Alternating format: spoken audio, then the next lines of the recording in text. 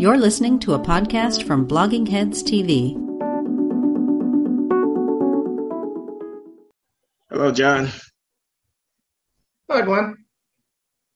You made me start again. We're having the perfect start now. This is Glenn Lowry, the Glenn Show at bloggingheads.tv. I am with John McWhorter. John's a professor at Columbia University. I'm a professor at Brown University. We're the black guys at bloggingheads.tv. Glenn and John, the Glenn Show. The Glenn Show is sponsored by the Watson Institute at Brown. And here we are doing the Glenn Show, John, at a time of national crisis. How you holding up? Pretty well. The news goes by so quickly these days that it's hard to really keep up with it. You start to reflect, and then things take some new hairpin turn. But I'm holding up pretty well. I'm feeling like I've got a compass. How do you feel? Well, I'm on vacation. I mean, if you're going to get personal, I'm in the White Mountains, New Hampshire, at a classic inn with beautiful vistas in every direction. You can't see them here because I got to get out of the sunlight in order to record this conversation. I am at the end of summer, so there's always a kind of bittersweet about that. And my lovely wife LaJuan and I are moving house. And I have sold that house that I spoke of in a previous conversation with you, where I feared we wouldn't be able to sell because we're black, and we thought if they knew that the house belonged to black people, they wouldn't make an offer. Finally sold at a pretty decent price, and we're out from under that burden and facing the monumental challenge of moving into a big, sprawling, beautiful Xanadu of a mansion that I've, it's not a mansion, but it's a gorgeous, expansive, modern, house on the east side of Providence, Rhode Island that we got for a song, quote unquote, because if you live in Boston, New York, San Francisco, you know what I'm talking about, man. This place would be way out of my price range, but as it is, right. And there are no traffic jams. The only problem with that is that you have to decorate every one of those rooms, including figuring out what you're going to put in the windows. That is a huge job. Just curtains for every room. Yeah, I dread it. I just dread it. Oh, man, it costs a fortune. Wait a minute. Not only do you have to solve it, you have to buy it. It costs a fortune. But it makes for an interesting challenge for myself and for LaJuan to do these things. And, you got a lifetime of stuff that has accumulated. So, our problem is, what artwork goes on what wall in what room. I mean, there's a kind of how you figure it out. It's not like we have to, So anyway, but the window treatment problem is a serious problem. I agree. But we should not be talking about the domestic realm when everything is so up in arms. We're in the middle of a presidential election. We're in the middle of people call it a national awakening on racial issues. We are in the middle of rioting. We're in the middle of political violence, man, political violence. And things feel very uncertain to me, and I'm uneasy. I keep checking my retirement portfolio to make sure that it hasn't been zeroed out by fate. Right. Yeah. You know what? When I talk about my compass, part of what I mean, though, is this. You talk about the racial reckoning. It's occurred to me that there's a certain crowd who think, and I don't think they're trying to force this.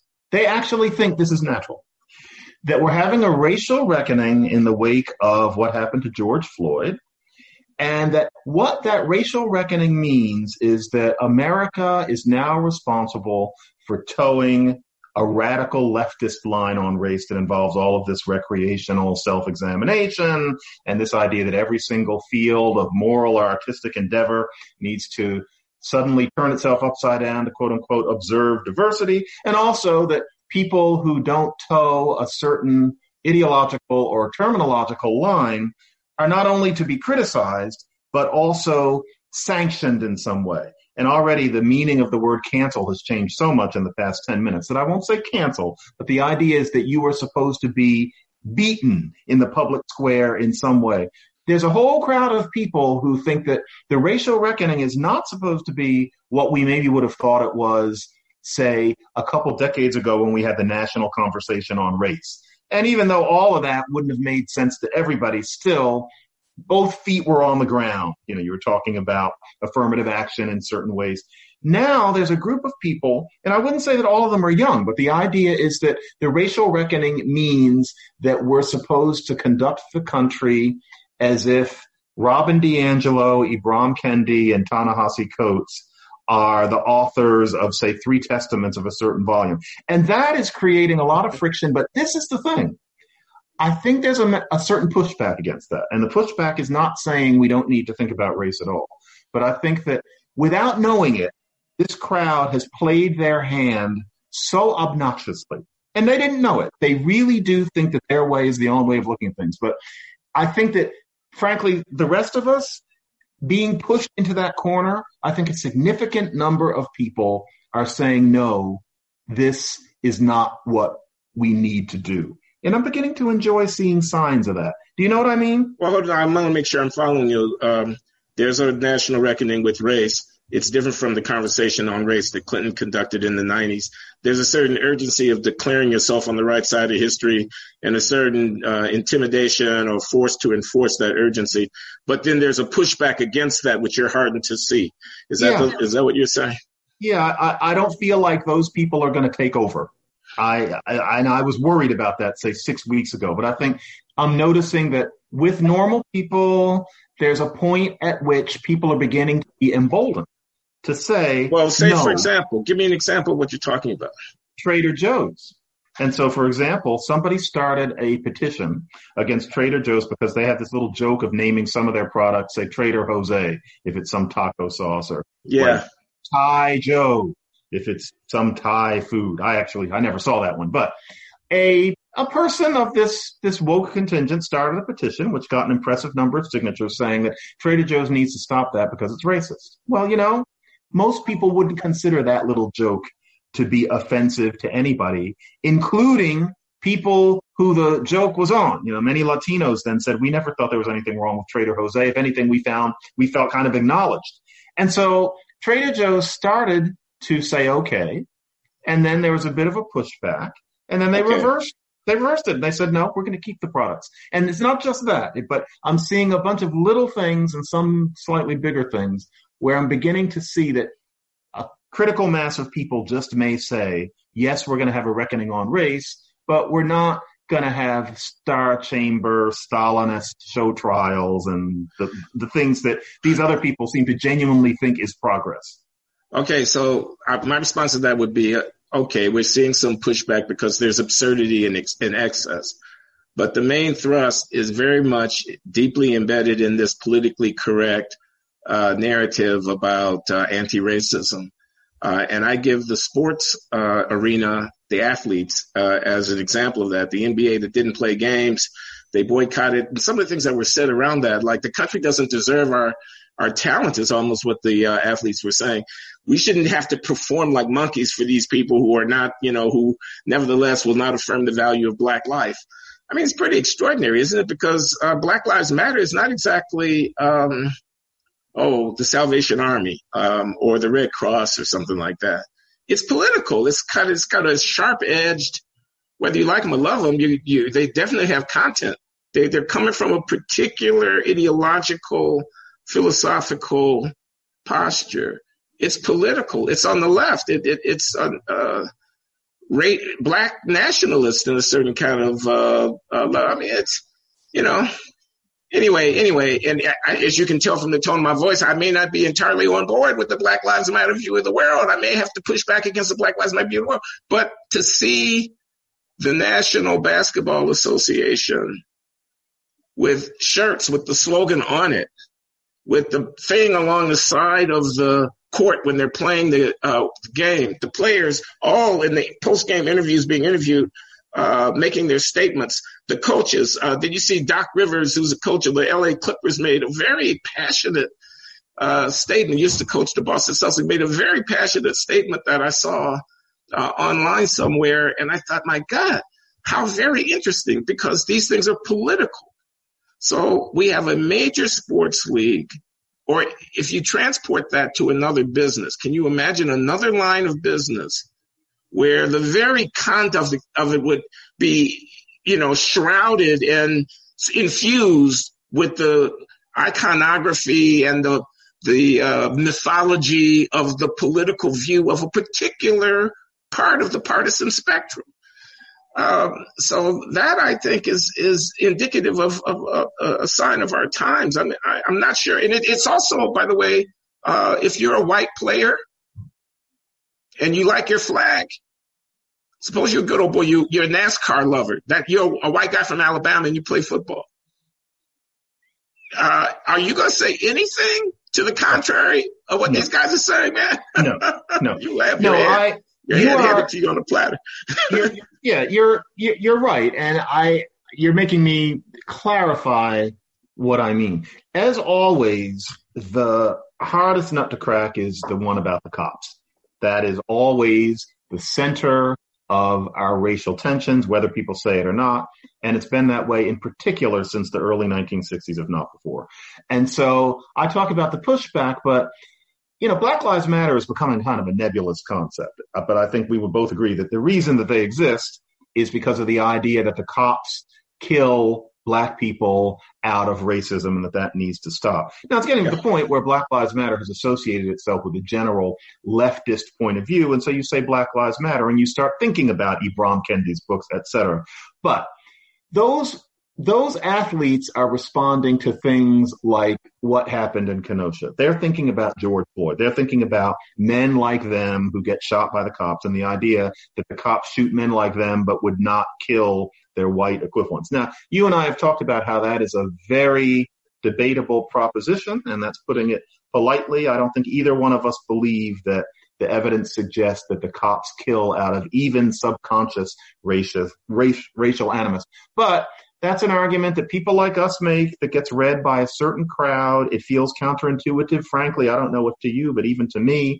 And so if that's going to start having an effect, it's almost sad that the highest up I've heard it have an effect is from the jackass's mouth.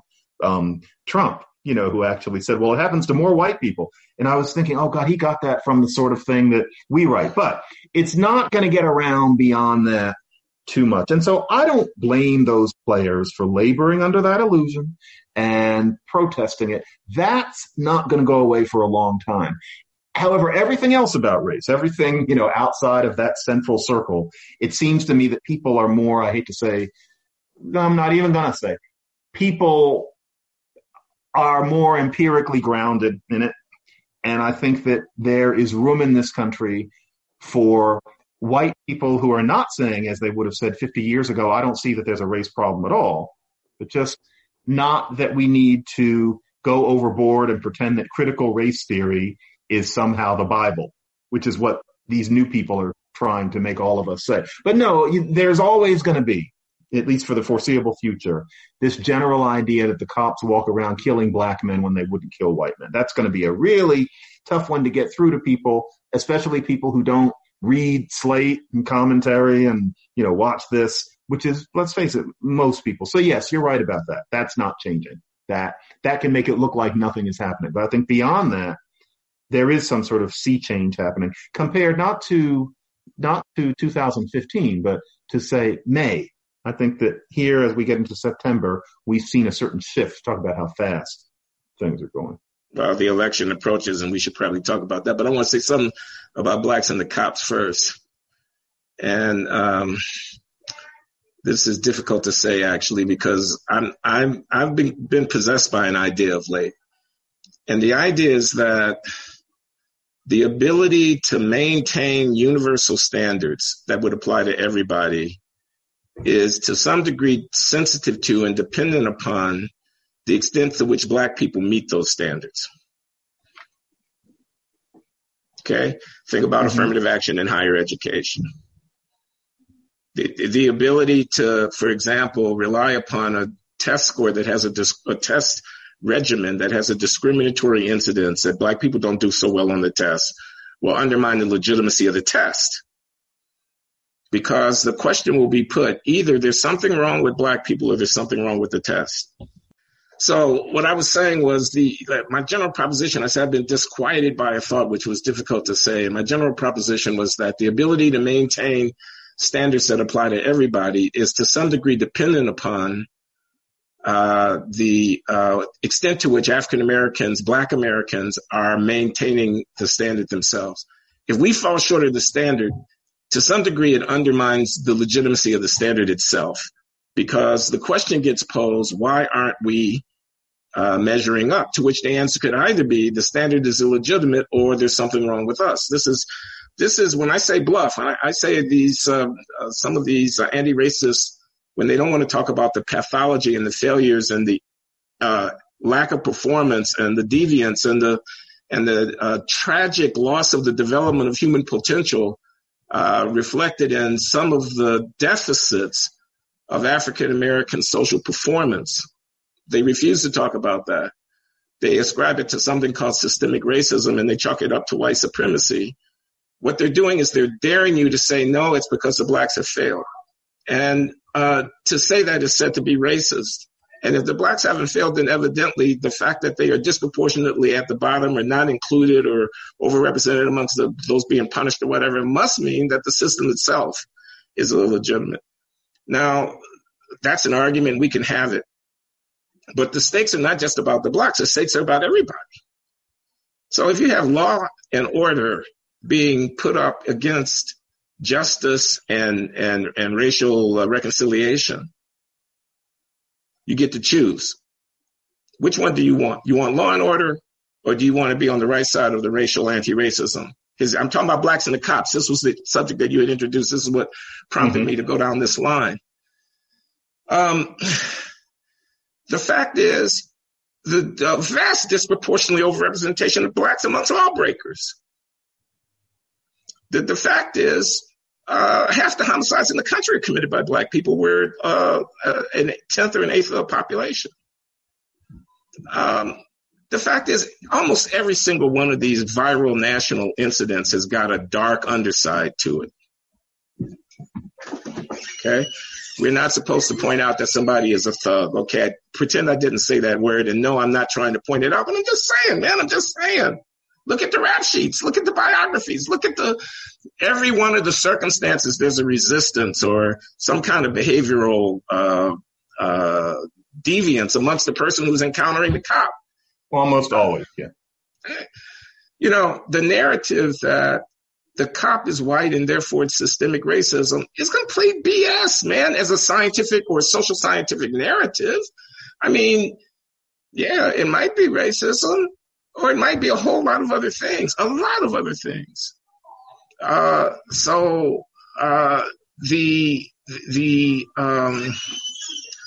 what I think is happening now is that it shows the danger of a certain kind of unraveling. People walk into high-end stores having thrown a brick through the window, and they walk out with their arms full of boxes. And serious people in serious newspapers will write, well, you know, there's a case for looting. You know, the representatives of radical organizations will say, well, they're simply getting their reparation. They're simply feeding themselves or whatever. And then cafe clutch liberals will pat them on the head and will come up with all kinds of rationalizations. Mm-hmm. And this is a debasing of the currency. This is an inability to say what is right and what is wrong. And what I'm saying is the fact that these riots are racially integrated with a lot of white people participating in it has been put out as a indication of the universality of the uprising or whatnot. No, it's an indication of the universality of defining deviancy down, of the universality of the suspension of any duty to comply with the restraints and requirements of civil society. Mm-hmm. Now, it's a bluff. The people who are smiling at you while this is going on are lying. They don't really believe in it. They're afraid. They're cowering.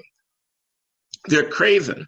But I don't think it holds, and I think it invites reaction. And this was the point of Andrew Sullivan's column. I don't know if you saw it recently, which is, if you allow this kind of, in the name of racial justice, disorder and violence and civil unrest to proliferate, you're going to elect Donald Trump, A, and B, you're going to call forth a vicious reaction.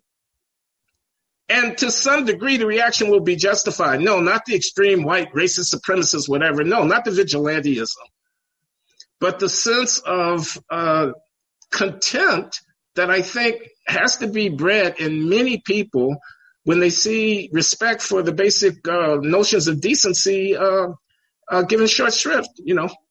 Anyway, I've talked long enough. You see what I'm getting at? Very much so. And people need to realize that whatever you think of Andrew Sullivan, and I think the world of Andrew Sullivan, but there are people who don't, that he tends to be right. He's one of those good prognosticators. He has a good record. You know what this is?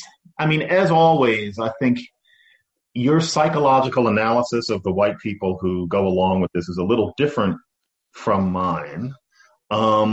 No, most of them don't really believe this stuff. Or to be honest, if you're going to be unpopular today, I'll be unpopular and say that, in my experience, the whites who really do seem fully believe that a person taking a television set for no particular reason because the riots happen is a freedom fighter who's getting their reparations, and they really can't see beyond it, those happen to be the individuals who are not the sharpest knives in the drawer.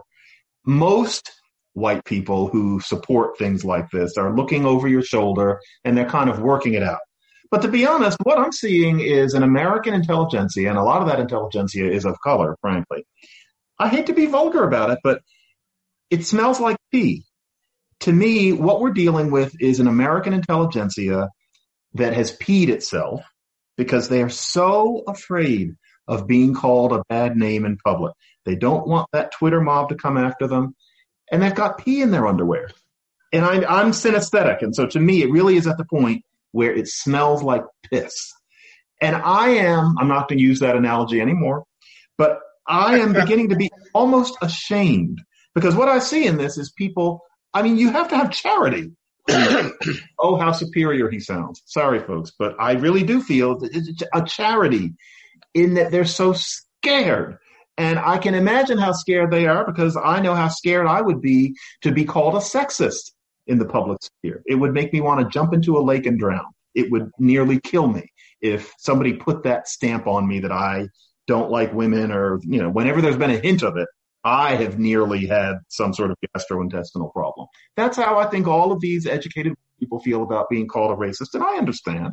But it's time for them to get over it because the result is not only this fakeness, but yes, it brings out contempt in a less filtered kind of person that you're talking about. Not to mention, I think, occasionally violence, but it creates a riven culture where what you're allowed to say, what you see in print, is completely different from what even any reasonable, kindly person would think of as rational. And so I think a lot of people paid attention when I had more pity for Omar than you did. You know, so once some people got past me supposedly stereotyping, they could see that I kind of felt we needed to give Omar a break. But they're fine lines. And since that conversation that we had, I believe in June, we've seen some cases where it's not just Omar, you know, reaching into the window and grabbing a little something. It's too many Omars. It's happening in too many places. They take it too far. Omar is doing things that end up having so little connection with the original event that it's clear that something has gone wrong. Excuse me, John, what do you make of the fact that there are too many Omars, too many windows, they're taking it too far? What do you think is going on? I honestly think that, and this is kind of what I said in June, part of Black identity post Stokely Carmichael for many people has been that the rules are different for us. And so suppose you do need a new TV. Well, there's going to be an idea that you're going to riot. You are angry that George Floyd got killed. You are angry about, you know, the latest case. And everybody's kind of going crazy. I imagine often a certain intoxication has to do with it and a certain group fellowship. And you figure, well, during this one time, because nobody's watching, I'm going to grab a TV because I am a black man in America. And you can get that reinforced in you by the music you listen to, by one of the pastors whose services you listen to, by every third friend you've got. So it feels natural. And I think that there would have been a recoil from that among that person's grandfather and his friends in, say, a Harlem riot in 1943 or 4. It wasn't the same then. There wasn't as much gratuitous killing. I think that's because of the idea that it's different for black people, which is the precursor idea to the one now that, black people can literally do no wrong. Anytime a black person cries racism, you're just supposed to bend over. All of that begins with the whole black power idea. So I think it's that.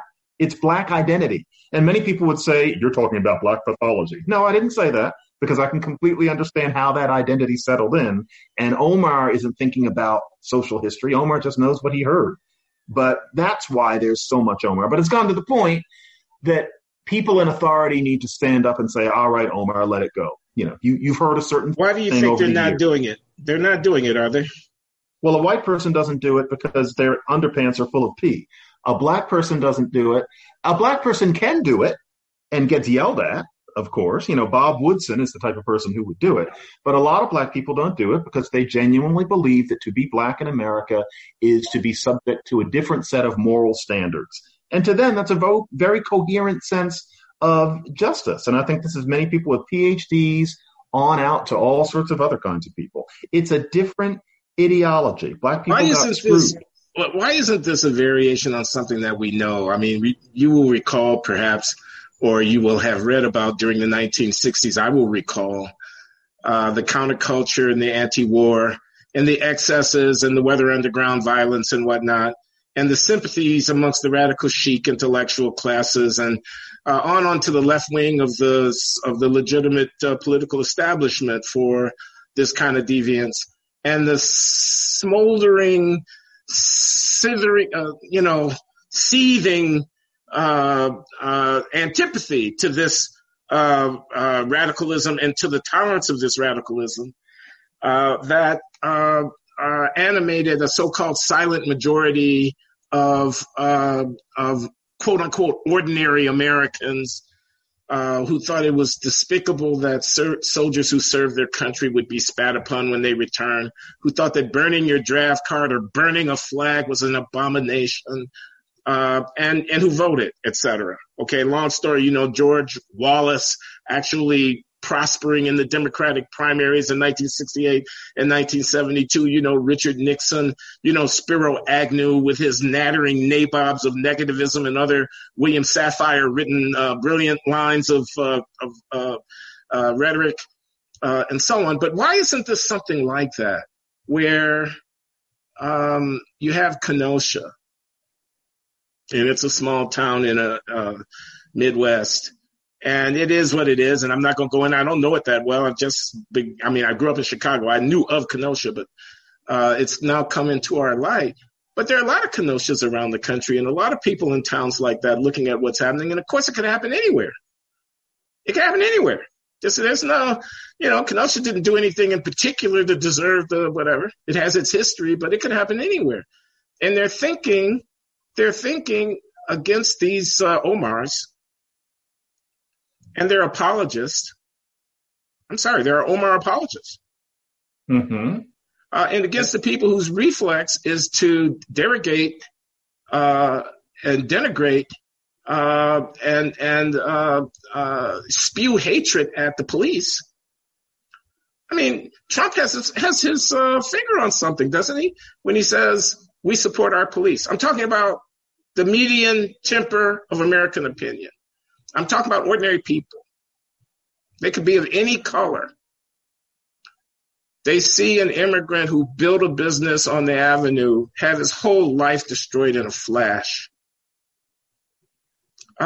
They see these raucous mobs of unbelievable arrogance and narcissism and self-importance running around insisting that people raise their bald fist or spewing racist invective. They see contempt for the ordinary, normal rules of civility by people who feel self-righteously empowered on behalf of justice for what many people will see as a bunch of criminals. Okay? You think they can't see it? You think they don't think if he hadn't fought the cop, he wouldn't have ended up in the altercation that led to him losing his life? Why did he fight the cop? course, you can't say that. No one ever writes that in the New York Times or the Washington Post. I didn't say it. I was just saying someone might say it. But I'm saying, isn't there a silent majority out there? And I'm not just talking about the election. I'm talking about the country. You know what? I didn't expect to find myself going in this direction, but I think that a lot of the things that I think of as trying to help Black America, like, getting rid of the war on drugs, encouraging the use of phonics in school, by a certain crowd, they're not considered good enough because they're not about telling white people that they're racist. So no matter what slate you put out there, and there's a lot of problem with Black conservatives from this crowd, that you're not dressing down white people for their bigotry in crafting your solutions. If you're not doing that, then you're not doing the job. And something that I don't usually say straight out, because I don't think it's constructive, is that, and I probably shouldn't say it now, is that part of the reason those are my solutions is because I don't think that white people are ever going to be that unracist. That's just the way it is. I guess that now makes me very old-fashioned, but I just figure that's the way they're going to be. And the reason I'm using this to respond to what you're saying is because I think part of the reason that white people running around with bombs and guns and, breaking windows, that lasted, I may be getting my history wrong because now we're talking about when I was too young to know about it, but that went for about 6 years, that you have these people running around and, people who grew up in the suburbs who were breaking things and, everybody looks at them and is disgusted and it helps get Richard Nixon elected, etc. That lasted for about 6 years, and then they stopped that because people were quite disgusted, and even young white people watching them started to realize that was not the way to go. And so the Weathermen, they end up blowing up a whole building in Greenwich Village, and that goes down. I believe there was death involved in that. And that wasn't the end of it, but there was a sense that, no, that's not the way things can go.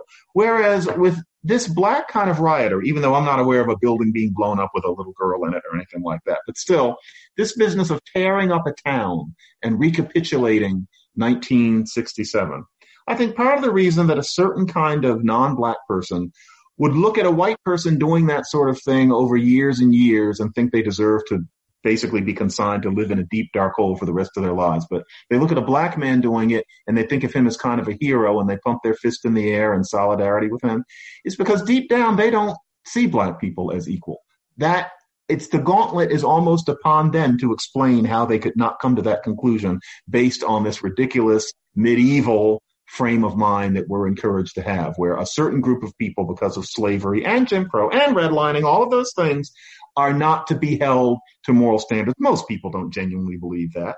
And if you trick yourself into religiously cordoning off a section of your mind where you adhere to that, I think it leaves you quietly thinking, okay, they are inferior.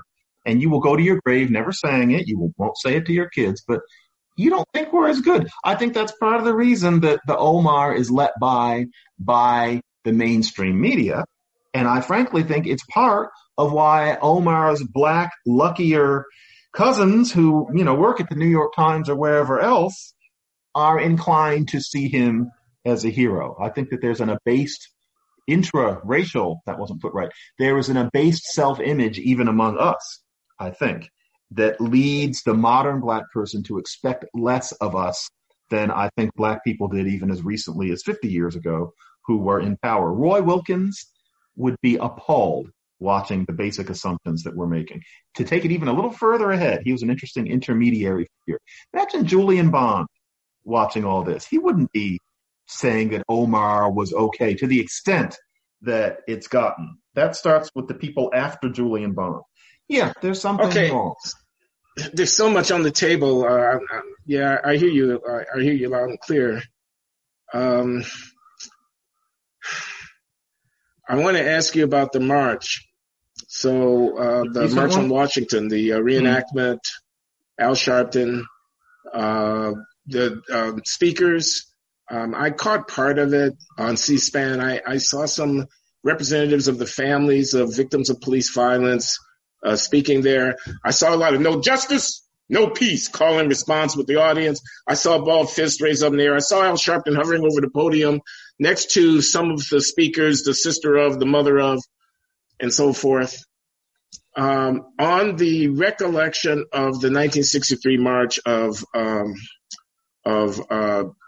Luther King Jr. and Bayard Rustin and company, where John Lewis gave that famous speech as a young student for Nonviolent Coordinating Committee activist. Where they edited him, they toned him down. Yeah, they toned him down famously. And I thought, because this is a moment of racial reckoning, after all. This is a moment of, as the cliche goes, we're multiple crises. We have a pandemic, we have an economic crisis, we have a racial reckoning crisis, and we have a political crisis with the election or whatever, you know. But this is a moment of racial reckoning, and this is the March on Washington. This is the Lincoln Memorial. This is the Washington Mall. It's the same reflecting pool where those famous photographs were taken of the 1963 march. The crowd's up on the steps. They were up on the steps again. The podium set up under the Lincoln Memorial where the speeches are being given on behalf of a certain civic idea, a certain really important iconographic, mythological, fundamental civic religion idea about race reconciliation. Martin Luther King Jr., he's a holiday for crying out loud. Okay? So who was there? Al Sharpton was there. Okay, you know that I don't have a high opinion of Al Sharpton. Let's not make it personal. I just want to say, I'm asking, what do we come to? Here's what struck me. I'll take the first stab at this. It's been reduced to a kind of cartoon symbolism that almost has no connection to the actual historical phenomenon. The March on Washington 2020 and the March on Washington 1963 are as closely related to each other as, I don't know what, an orange and an avocado. They're both fruits. But I mean, wait a minute. What vectors of American history reached their culmination day before yesterday in Washington when Sharpton called some sisters and mothers and daughters of victims of police violence to yell out "No justice, no peace" on the steps of Lincoln Memorial? What deep ethical truths were being etched? We still cite in our textbooks today the speeches that were given in 1963. Are those speeches that were given the other day going to be cited? Glenn, we've hit one of our things. You don't like it, huh? You think I'm off? No, I don't like it. And to be honest, I didn't watch anything with the march because I am writing like my hair's on fire, this manifesto about wokeness. And whenever I get a spare moment, I do that. I don't watch stuff because I want to get this book out.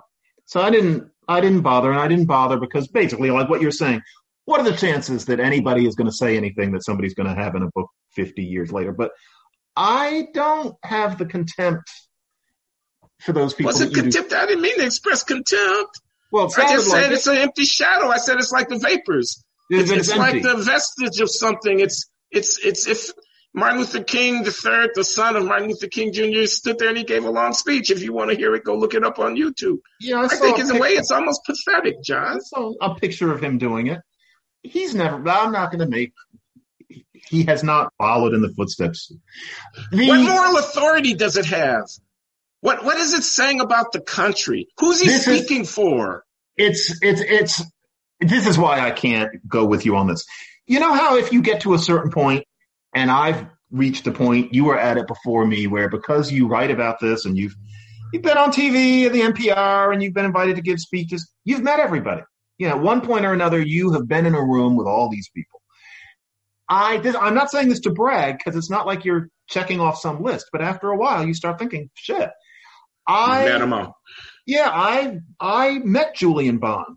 First time with you. I don't know if you remember when we were on that TV show back when we didn't like each other.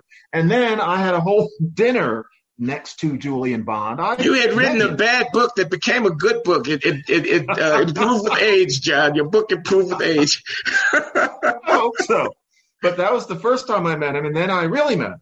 I met John Lewis. I'm not even going to bother to talk about the conditions, but I sat across from him. I got a good sense of him. He and I kind of clicked. I have met Al Sharpton more than once, and as we have discussed, this is what came out of it for me. Back then I said, oh, he's nice. Yeah. But he's also sincere. He means it. I don't think that he's the same huckster that he was.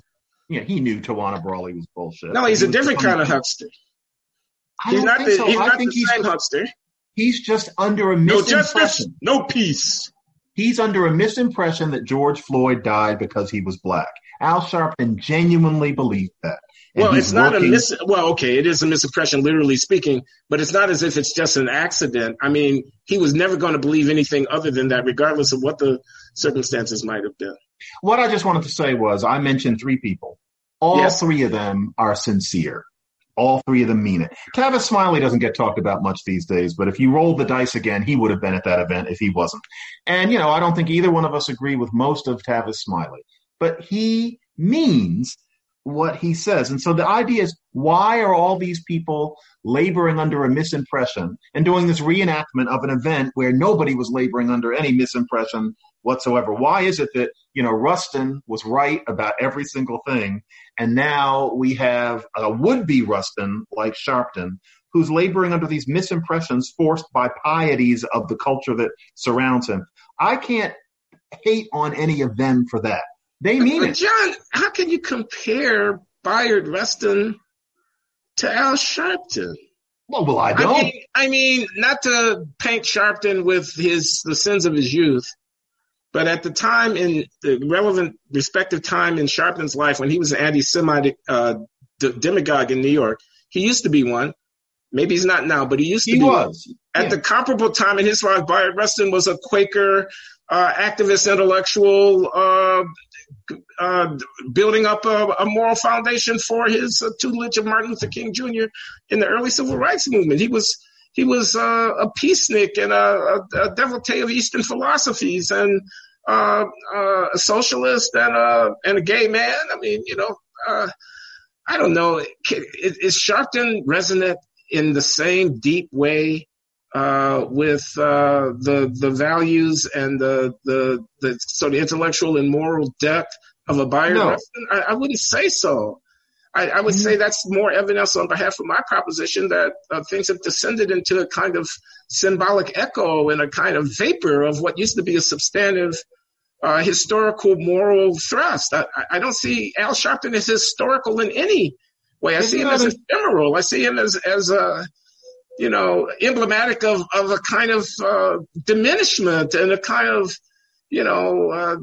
pathology, actually. I mean, Damn. It really is frustrating that the cops get a bad rap about being murderers on the basis of racism. And I think the cops are awful in many, many ways. It's the way they treat people. But this idea that the cops kill black people because they don't like black people is so deeply entrenched. It drives so many good people. I'm not even going to name who they are, but a very well-known black news reporter. I had a conversation with them in a green room once, and I didn't know that this person was a big Sharpton fan, but we started talking about Sharpton, and this person, who everybody who's listening to this knows very well and probably likes very much, just praised Al Sharpton to the skies. This person had covered him somewhat in the past, knew about his business. We talked about his diet. She knew everything. She. All right, I'll let it be she. But you got too late now. She knew everything. And I just thought, wow, she too labors under this misimpression, which I didn't bother to talk about at the time because it wouldn't have served any purpose. But it frustrates me because, Al Sharpton, you can read a biography. I'll bet we both have read a biography of Rustin. And he comes out looking pretty damn good. There will be biographies of Sharpton. Somebody's probably working one up now. And the first one out of the gate will be written by somebody like Peniel Joseph or something like that. Somebody who's a black radical fan of his. And Sharpton will come out looking like God. Then about 10 years later, probably a white fellow traveler with the civil rights movement, but who is less viscerally connected, will write a real one. And Sharpton, I understand what he's been doing for the past 15 years. The David Garrow to the Peniel Joseph. Yes, and the David Garrow will write this book where Sharpton's going to look like an idiot for about the first 2/3. Yes, you're right. And you would have him still an idiot up until the end. But he's not an idiot. I don't think he's stupid.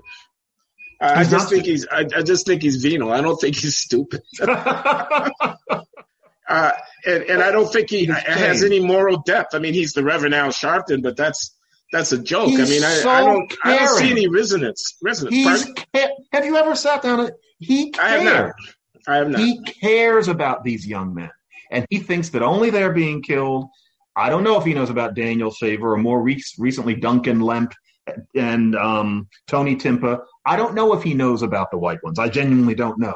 But he is fighting what he thinks of as a genuine battle for a racial reckoning about why cops keep killing these black men. And I don't think that he's wealthy. I don't think he's going to run for president again. I think he's gotten about as far as he's going to get, but he senses it as a real mission. I think the man grew. Unfortunately, the mission that he's after, if he's never going to defend any whites and doesn't know that this happens to white people and doesn't know that poverty has as much to do with it as race, is that what he's doing, it's a little empty. It means that the March on Washington today isn't about something real, which is a tragedy, yes. But Martin Luther King to Al Sharpton, man, that's a step down. I'm sorry. Al Sharpton will never be a national holiday in the United States of America. Of course, that's not his ambition. I don't know. I don't know, what he stands for that's memorable except for turns of phrase.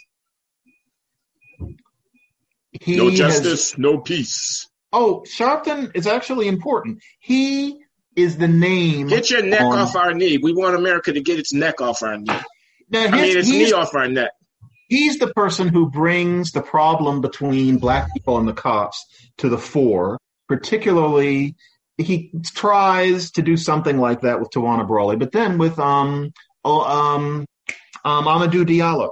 That is his signature moment because it's been since then that you think of the cops and murder and black people all in one breath in that way. Sharpton is the one who put a name on this. Isn't opportunism. This isn't simply a kind of entrepreneurship, a kind of racial ambulance chasing opportunism. That's a horrible thing to say. That's like the last possible analysis that somebody would really try to profit on the basis of that. I think he really felt it. I think he really meant it. He just doesn't know that the statistics don't back it up. I mean, maybe he's what you're saying, but he certainly faked it well the time that I talked to him for an hour. And maybe he fakes it. I don't know. I didn't sense that character that you're talking about. Okay, well, enough about Sharpton. We agree to disagree. Al Sharpton Day. And the civil rights movement is in good. The inheritance, the moral inheritance of King and Company is in good hands. The symbolism of meeting on the mall in front of the Lincoln Memorial in August. Not in good hands. No, it's not in good hands because they're not doing anything real. They're not in a position to because they're looking at the wrong things. That's the problem. It's sad. It's very sad. Okay, what did you make of Kenosha? I know we're going on. We should probably be thinking about concluding, but I wanted to hear what you had to say about Jacob Blake. We don't know enough yet. It's one of those things, and I think you and I both learned that the first impressions of these things are never what the truth was. There's always something that was going on that you didn't know. And I doubt if anything is going to justify that he was shot, I think, 7 times in the back. Once again, you think about cop training, and everybody wants to say that it's because he was black, but nobody's thinking about the hundreds and hundreds of cases of white men killed. I'm sure you could find a white version of this person, but we don't know. But what does strike me is that as we found out, in line with what you were saying in the beginning about certain personal details of his life, it seems that there is a certain violent sexual violation problem in his life. And no, that doesn't mean that he deserves to get shot 7 times in the back and probably left paralyzed for the rest of his life. But I do find it interesting that when it comes to black people, I think it's evidence that black people are not thought of as equal by a certain class of supposedly sympathetic people. We also live in a Me Too era. Well, there was a warrant out for him for sexual assault, was there not? This guy fails the Me Too test. And this was an altercation with a girlfriend where she had a restraining order? I mean, did she not? He has repeatedly violated in that way. And we're not talking about date Took her car keys, took her car, or at least so was it alleged. And yet somehow the fact that he's a black victim of a cop shooting completely overrides an aspect of him which, if he were white, and it's interesting, it would override even if he got shot by a cop and were white, I think. The idea would be, no, he was violent against women, he was a sexist, and so I'm sorry, but we have to move on. He would be the Claudette Colvin of the case, the woman who was going to be Rosa Parks, but she turned out to be pregnant. Different mores back then. I'm not espousing that. But he would be the Claudette Colvin. But not today. No, Me Too is canceled out because he's black. I don't know if I like his status as a racial victim trumped his demerit as a sexual, quote-unquote, predator. Makes me a little uncomfortable. And I'm not sure what I would expect people to do. But the idea that you're barely supposed to bring it up really makes me uncomfortable. And that doesn't always happen. Notice Kobe Bryant, where he dies under those very unfortunate conditions. And there were some people who ventured, well, let's not forget what he did. But still, I do think it's interesting that whatever we find out about that guy, what's going to matter is that a white cop paralyzed him and nothing else is supposed. Let me raise a general question. I hear you. We're not going to dwell certainly on his peccadillos or his deviancy in the other realm. But the question I want to ask is, why should a person who is victimized be lionized? Generally, just very generally. They were victimized, and of course that is worth taking on board. I mean, they should not be victimized, and they have a legitimate claim to quote-unquote justice, to their victimization being acknowledged and to the appropriate sanction to the person who victimized them. But that doesn't make them a hero. If you die in combat exhibiting valor under the fire of the enemy, you're a hero. If you just happen to be walking down the street and a rogue cop decides that he's going to make you the site of taking out his vengeance against black people, saying that that's what happened, there's nothing heroic about that. Why are you being honored? I mean, why would you honor somebody simply because they were victims? You want to acknowledge their victimization, but I don't understand why you want your children to remember their names. I don't know. Maybe you want them. Let me stop. Let me stop short of that. I'm not sure I want to say that. Well, the idea is that you remember their name because it called attention to something larger. Yeah, that's right. That's got to be right. Becomes a heroship. No, I take your point. But their personal value, why is it elevated by the fact of their victimization? So much so that I then want to cancel out everything else that I know about them. Mm-hmm. Well, it's the religion again. It's that the person is canonized for their suffering. It's the same kind of thinking. And I don't want to make light of anybody's suffering, in this case, but still, I think that has something. Okay, we honor our martyrs. Mm-hmm. That's what you're saying. We honor our martyrs. It's very Catholic. Yeah. I think it's part of this whole argument that what we're dealing with is seeing a religious faith emerging. You said some interesting things. I want to get this, since we can't go on forever on the record, about Trump. And I want you I want us to visit the question of, so there's this violence and there's this debate. Trump wants to send in the National Guard. The mayor or governor will or will not accept them. A lot of pundits from Trump on down on the right saying that the Democrat run cities and all of that, culture, encouraging the violence. They want to tar Joe Biden with the violence. They want to use the defund the police thing as a way, et cetera. Versus on the other side, people saying, and there are white supremacists out there and there are vigilantes out there who are armed, and Trump calling patriots people who might be showing up to be counters to the radical Black Lives Matter friendly activists, and he calling them patriots. That's like stoking the fire. That's like throwing fuel on the fire. It's the, what do you make of the kind of morality of the landscape here of the different players in this environment where there is violence breaking out in the cities and there's a lot of finger pointing? Well, I think ultimately these things are happening because of social movements on the ground. You can't pretend that, Donald Trump is like I'm going to go very arcane here, the original LP cover of the musical My Fair Lady, where you have Henry Higgins and he's operating Eliza as a marionette. And so Trump is not operating these protesters in that way. That's just what I thought. But I think the normal, they're going to like that in the comment section. The normalization, though, of Trump is such that I just find myself astonished that the person who's the president, as in the person who presides, that root is lost in the word. We don't think of it as the presider, but still, he's supposed to be presiding. Never says there are people in the street who are rioting. There are people who don't like me. They are committing sometimes violent acts. However, that is no excuse for anybody in my name or the name of anybody connected with me to go out and be violent in the street in response. It won't stand. Notice that he never says that. And of course, it wouldn't have to be those words, but that meaning. It is call off his people, discourage anybody from doing anything on the right.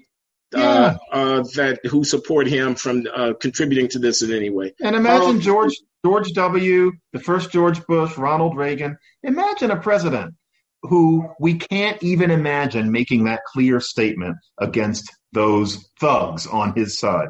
I think it's appalling.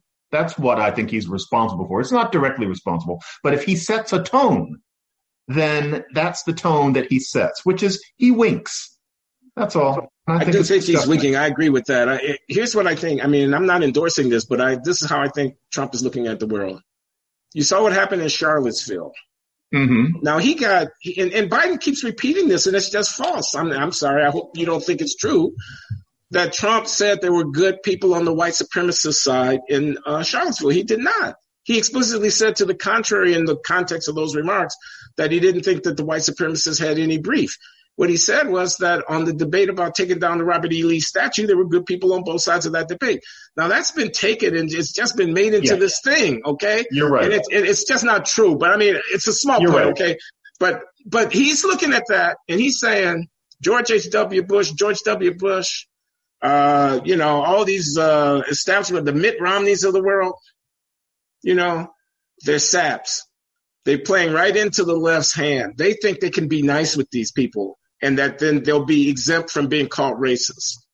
They're going to call me a racist no matter what I do. So now here's the deal.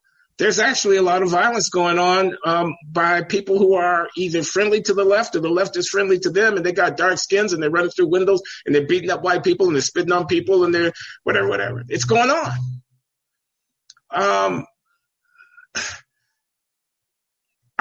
They're against the cops. I'm for the cops. That's the side that I'm on. Okay. This is not the time to equivocate or to apologize. This is the time to draw a very clear line about where I'm coming from. Believe me, if they were playing this hand, the cards that I've got, they would do exactly the same thing. That, they're never going to give me any credit for high-mindedness. The press are never going to say that he forbear in the interest of the country, no matter what I do. So smarten up. It's a cutthroat game. As Obama said, don't bring a knife to a gunfight. Okay? This is to the death. This is politics, metaphorical death. I don't mean blood in the streets. I don't think Trump wants blood in the streets, but I think he doesn't give a shit of what they say about him in the New York Times. And I don't think he cares about the debasement of the institutions that he might be contributing to, because he thinks it's a ruthless game. No one's going to be fair to him. And he better play the cards that he's got, or else he's not going to have a second chance to do so. Here's a really jerky way of putting it. He's supposed to be more like people like you and me. And what I mean by that is this. This whole business of cancel culture and people being so hurt by the way you get talked about on Twitter. I think you and I, at least I, always look at how chilled people are by that. And I think people were talking to me that way and writing letters to me that way in the year 2000. You were getting it 15 years before that. Within the black punditocracy and the black readocracy, whatever you call it, that kind of nasty, acrid name calling. I used to have people calling my office when I was at Berkeley.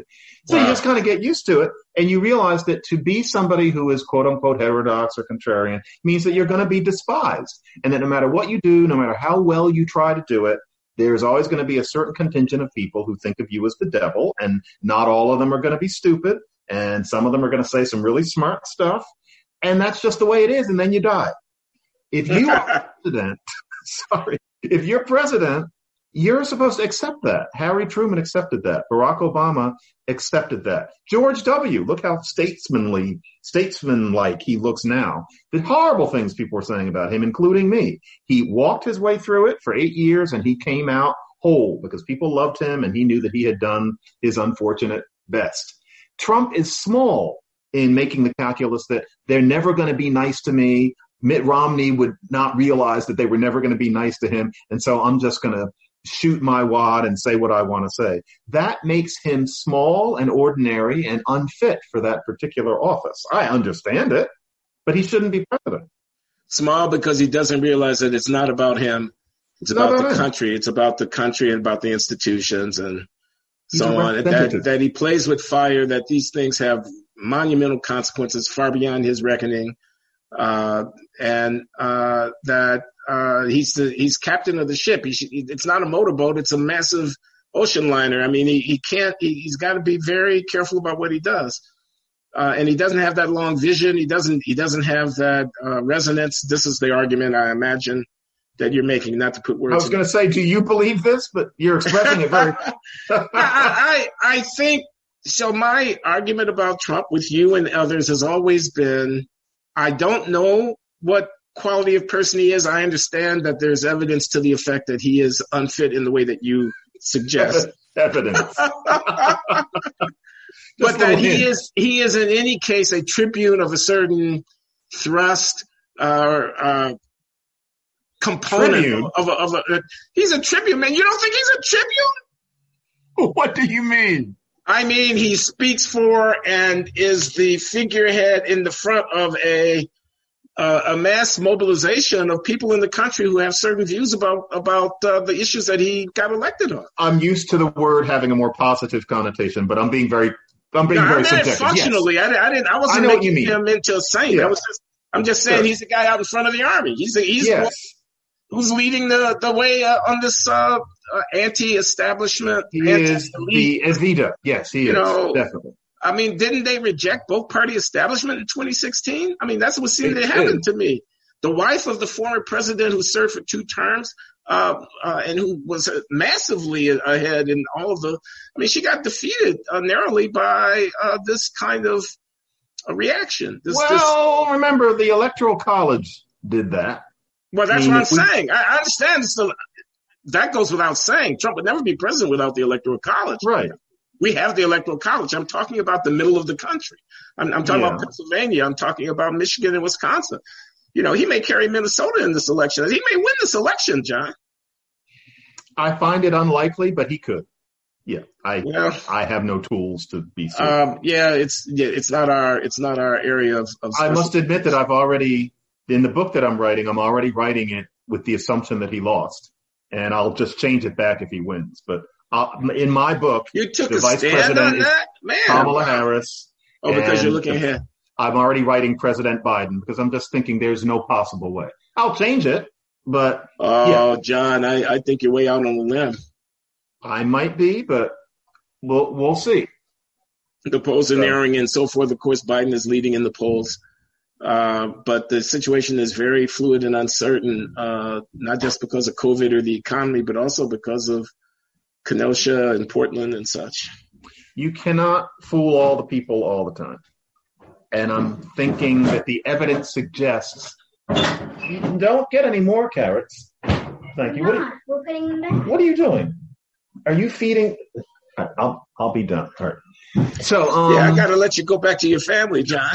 Sorry, but actually, the editor should leave that in. That's real life. But I feel like the evidence suggests that Trump has really just been too awful, and that the virus is basically what's going to knock him out. That just he killed too many people, basically.